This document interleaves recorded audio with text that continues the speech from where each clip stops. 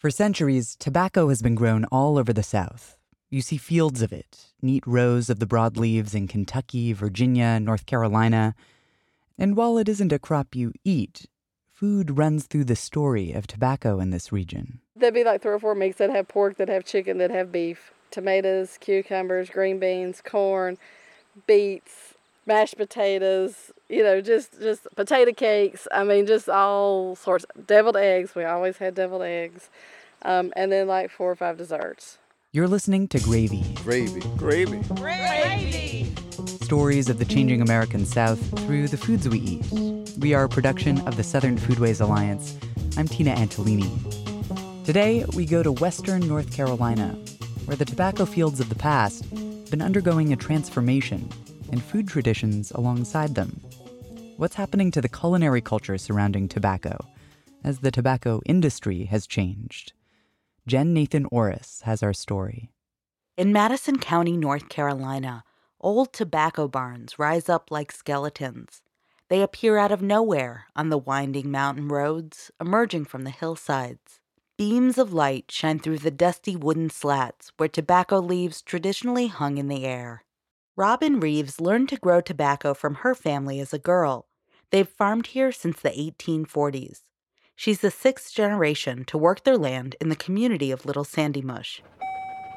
She jumps in their truck to drive out to their old barn. The barn stands in the distance, covered in pokeweed and poison oak. Vines weave in and out of the weathered wood. The barns that we have here, most of them were something that we hung tobacco in. And if we walk up through here, we can see the barn that's got tier poles and stuff in it. Now, tobacco farming was the lifeblood of Madison County during the 20th century. Families relied on the winter income for clothes, cars, property taxes, and any food they didn't grow themselves. Tobacco was a mountain crop that could grow on a few acres of flat land. Farms in western North Carolina sometimes have a bit of bottomland by the road, but much of the farm is often steep hills. So farmers grew tobacco at the bottom, the most profitable, reliable crop that could grow on a couple flat acres. The whole family helped during tobacco season. As a kid, Robin helped every step of the way, from planting the tobacco seedlings in the spring to harvesting the broad golden leaves each fall and stringing them on sticks, which were hung from tier poles in the barn to cure. Robin remembers planting tobacco seedlings with her sister, riding side by side on the tobacco setter, a tractor-like vehicle she used to place young plants in the field. like I said, I love setting tobacco. That's some of my sister and our best memories is on the tobacco setter. We did a lot of singing on the tobacco setter. Dad would think we were telling him to stop, and we'd just be singing away. And oh no, go on, go on. He's like, quit singing so loud. They sang Country Roads by John Denver, some Willie Nelson tunes, and all their favorite Bible school songs. Country roads, take me home to the place I belong. We were always in the field. My daddy's philosophy is we work together and we play together. So there was not a part of it that we didn't do. Those tidy rows of tobacco are long gone, replaced by cattle and tall grasses. Like a lot of her neighbors, Robin doesn't grow the crop anymore. The tobacco industry has changed dramatically over the past 20 years. We'll talk about why later. But those changes made it hard for small farms to turn a profit. These days, wind whistles through the empty, barren barns now that tobacco is fading away in western North Carolina. The loss of tobacco wasn't just a loss of income, it was also a loss of culture. So many aspects of life in this part of the Southern Appalachians were built around growing tobacco, including food. Mark Sorrells grew up in Jonathan Creek in Haywood County and farmed tobacco with his family as a kid. He still thinks about the crop pretty much every day, now that he works for the Golden Leaf Foundation, a nonprofit that helps communities across North Carolina transition from tobacco to other industries. He says the tobacco season meant that everyone pitched in. It was not just you or your employees, it was your family and extended families that were helping. So, I can think about in my community how families were helping other families. It was one of those things that built some fiber and fabric in the community that was very important. Farmer Buster Norton remembers people coming together during tobacco season. Family, friends, and neighbors. they grew tobacco too. Everybody grew tobacco then. Nearly all these fields up and down Grapevine, nearly all of them had tobacco in them. Well, one neighbor would go, they'd cut that today, they'd cut it and it would be curing down. Well, they'd cut 2 or 3 days, and all of them would go put that field up, and all of them would go put the other field up. And they all just worked together every day till the tobacco all got hung. And they looked like a chain gang. That's what they call them. And all those people needed to be fed, including the high school kids Robin's family hired to help. As many as 10 boys from the neighborhood worked all summer. The boys earned a steady income and learned farming skills. Her parents got dependable labor, and she got an extended family. They were always around, so they were like brothers. And that's what I still consider them, to be. I mean, they were my brothers growing up, and they still are. During tobacco season, Robin and her mother farmed alongside the boys in the mornings, and then they'd go inside to fix up a small meal. In addition to tobacco and tomatoes, Robin's family also grew a small amount of corn just to feed their livestock. They'd chop it into pieces and put it into a silo to ferment. It was hard work that required a much heartier feast. Well, if they started siloing one day, they'd be cooking all that day, and then they would cook up until lunchtime. And I mean, it would be every corner of the table, counter, and I mean the table that we had is a huge table, and I mean it would all be full, of anything you could think about to eat. But there'd be like 3 or 4 meats that have pork, that have chicken, that have beef, tomatoes, cucumbers, green beans, corn, beets, mashed potatoes, just potato cakes. I mean, just all sorts. Deviled eggs. We always had deviled eggs, and then like 4 or 5 desserts. For generations, families in the southern Appalachians raised their own meat and grew their own produce. Around the same time they harvested tobacco, they also put up food for the winter, curing meat and pickling fall vegetables. Growing your own food was often a necessity, but it was also a point of pride and a chance for the community to come together. I can remember slaughtering hogs in the fall and winter, about the time tobacco was being harvested and brought into the barns. And our job is when they would slaughter the hogs was to, once they'd put them in a big 55-gallon barrel of hot water, was to scrape the hair off the hides. And when they would take the insides out, to run the liver to my grandmother so she could make liver mush. Mark says food traditions aren't being handed down the same way now. Those things, you don't have it anymore. And a lot of times our kids today, they think food comes from a grocery store. Many kids don't know where tobacco comes from either, and in some ways, it's because of the federal government's long and curious history with the crop. It goes back to the New Deal. Here's a little history for you. The Great Depression hit tobacco farmers hard, and the government stepped in to help. In 1938, the market was flooded with excess tobacco. The tobacco companies wouldn't buy it all, so Congress established a quota system that limited the acreage and the number of pounds a tobacco farm could produce.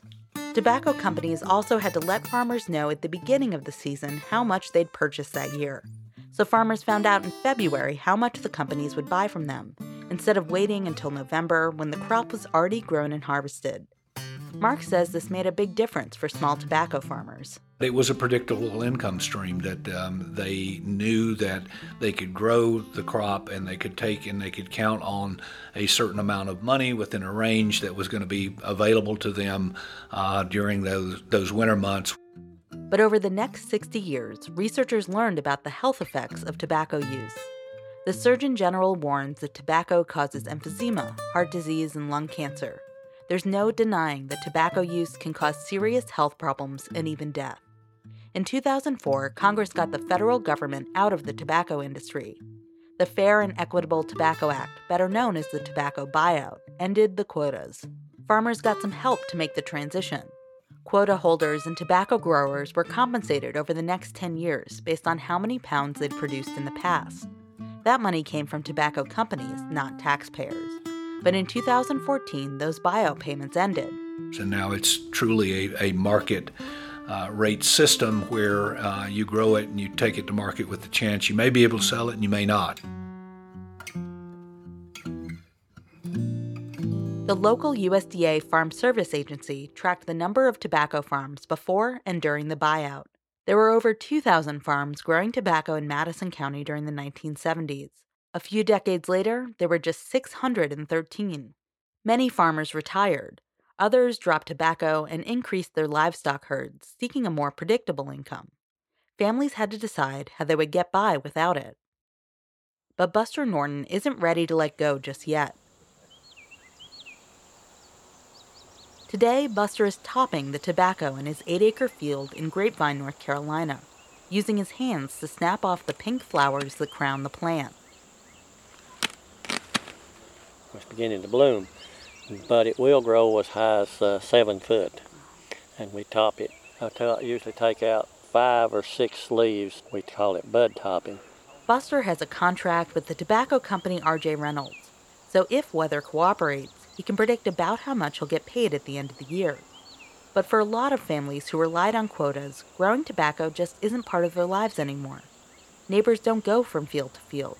They don't help each other during harvest season. It's kind of a dying culture because we're just not connected like we was. Coming up, how tobacco farmers are turning to food after the end of the quotas, and how they're dealing with that cultural loss, too.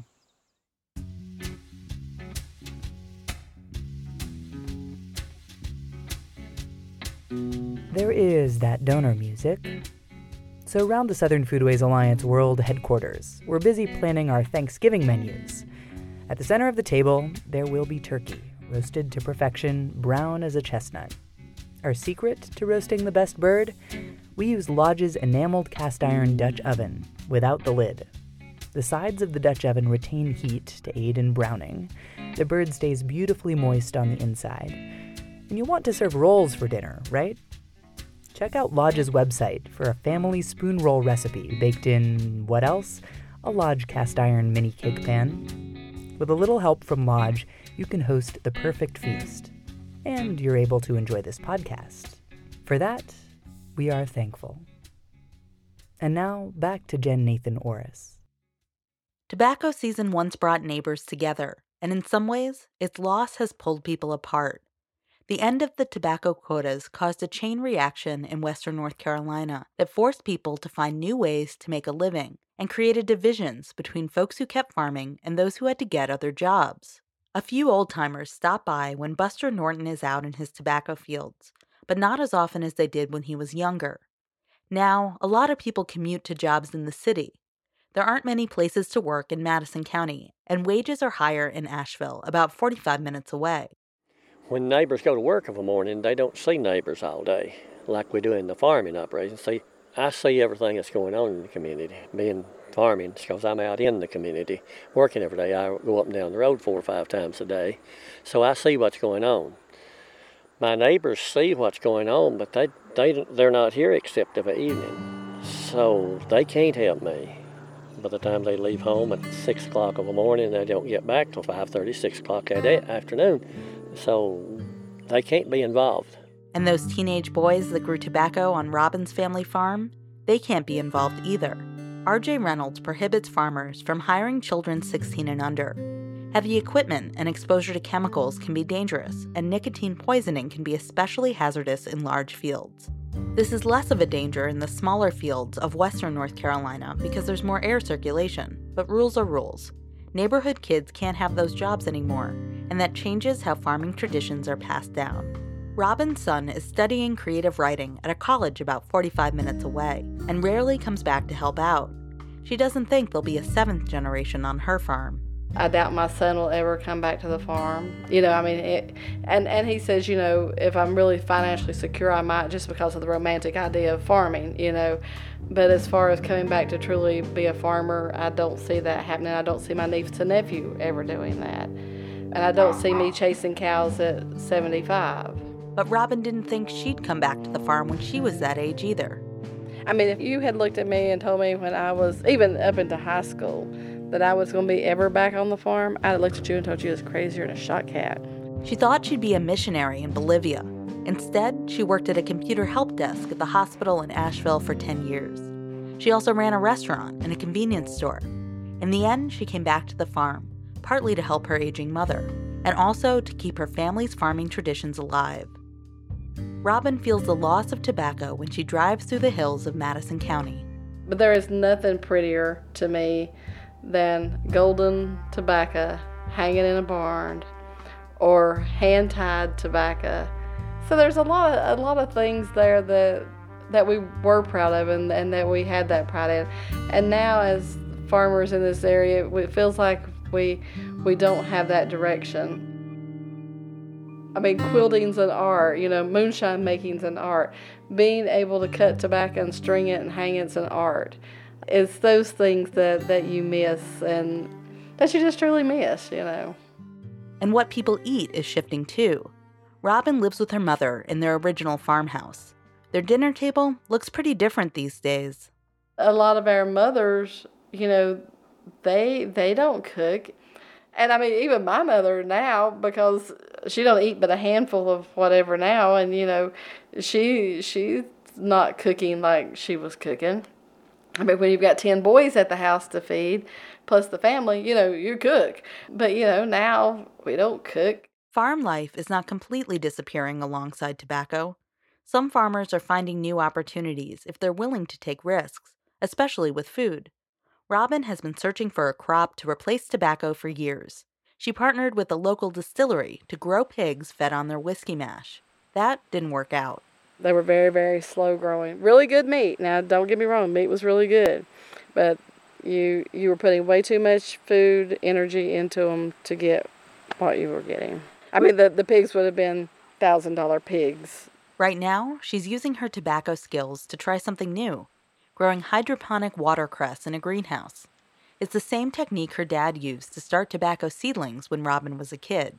And that's actually what gave me the idea of how to grow the watercress the way that I'm growing it, is because of using the knowledge that I had from growing tobacco plants in a float bed.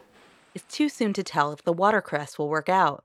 While a major supermarket chain has shown interest, there's no deal yet. Asheville has a thriving restaurant scene, and new organic farms grow produce for chefs, including specialty crops like microgreens and unusual varieties of garlic. Many of these young farmers moved here from other parts of the country, and Robin is trying to keep up with the trends. This is Vertigrow right here. It is our vertical system. This year, she's growing purslane in her greenhouse. She doesn't grow this specialty herb in soil, but in vertical towers filled with crushed coconut shells. Maybe the shells will hold in more moisture, making the purslane tastier and more attractive to chefs in Asheville. Or maybe it won't.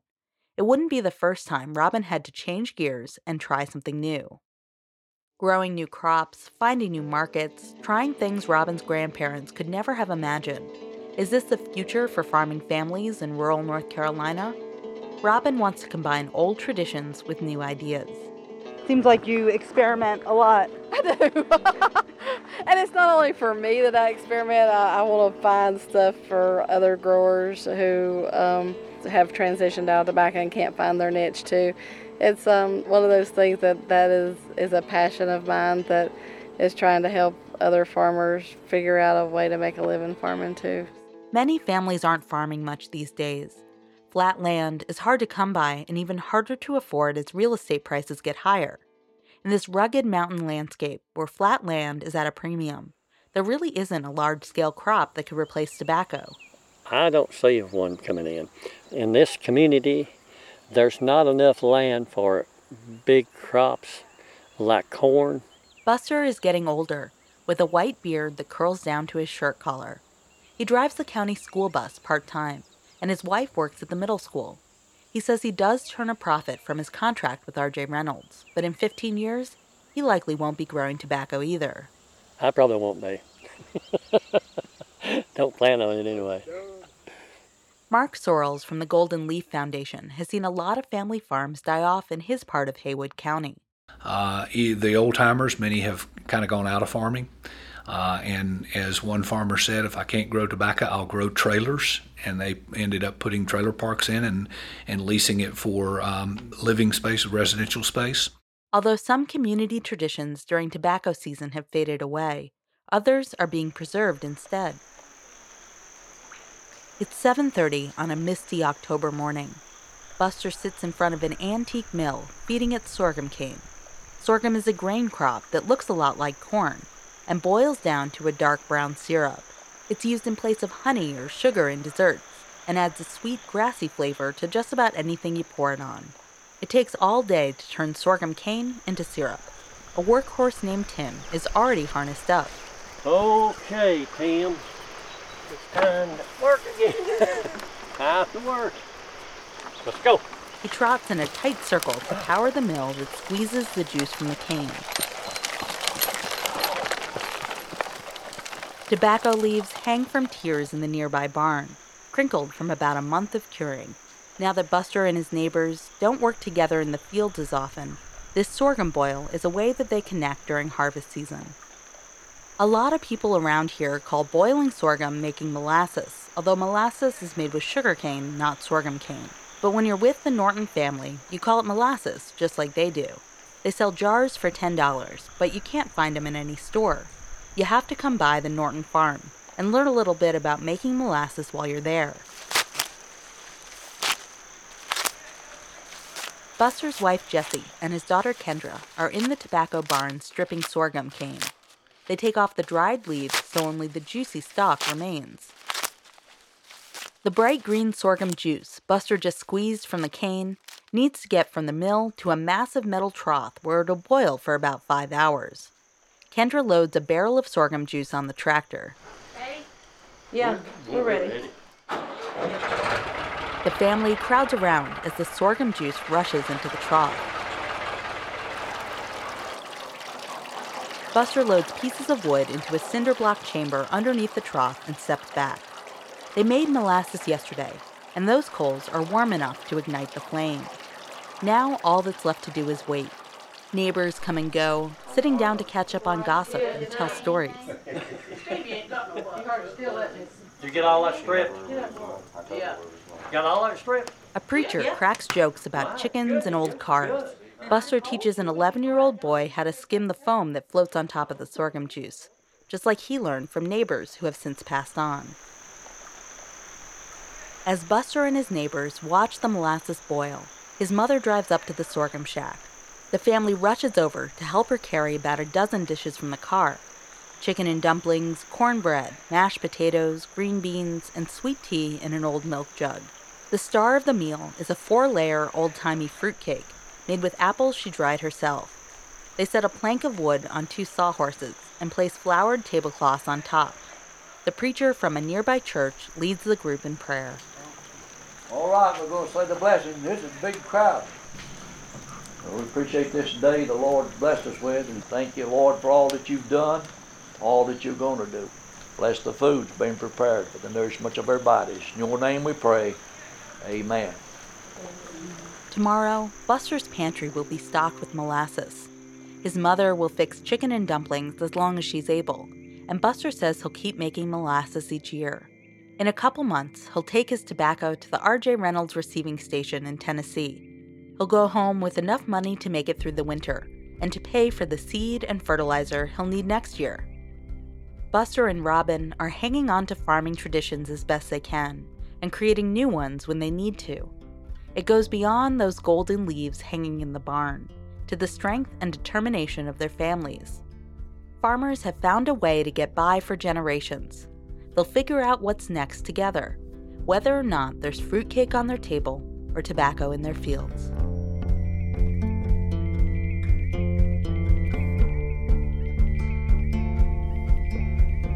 Jen Nathan Orris is a radio producer and writer based in Asheville, North Carolina. Music for this episode was by Blue Dot Sessions, Dr. Turtle, Nathan Hobbs, David Sheshtai, and Computer vs. Banjo for Diagram Collective. Our theme music is by Wendell Patrick, and our donor music is by Jazar. Gravy's managing editor is Sarah Camp-Milam, and our intern is Tyler Pratt. Coming up, a taste of the next episode of Gravy. But first, as we approach the year's end, the Southern Foodways Alliance is in the middle of our annual membership drive. If you're not a member, consider joining. If your membership expires in December, consider renewing. And if you have a hard-to-buy-for friend, memberships also make great holiday gifts. SFA members receive a subscription to the Gravy print journal, as well as a membership sticker and a card with members-only specials and discounts. Most importantly, members have the satisfaction that their dollars support this organization's good work. Oral histories, films, and publishing projects, just to name a few. Memberships may be purchased online at southernfoodways.org, where there is never a line the day after Thanksgiving. Your membership also supports this podcast. Coming up on the next episode of Gravy, the city that gave birth to Coca-Cola. I grew up, as I often say, I call it Coke country because that's what it is. You're surrounded by Coke in Atlanta, Georgia. It was almost just kind of in the water, so to speak, right? We had it at our house. I mean, I drank so much Coke growing up. You know, it's unbelievable. Probably more Coke than water. How has Coke shaped Atlanta? And how did coming from Atlanta shape Coke? That's next time. You are listening to Gravy. I'm Tina Antolini for the Southern Foodways Alliance. And as you go about your daily life, please remember, make cornbread, not war.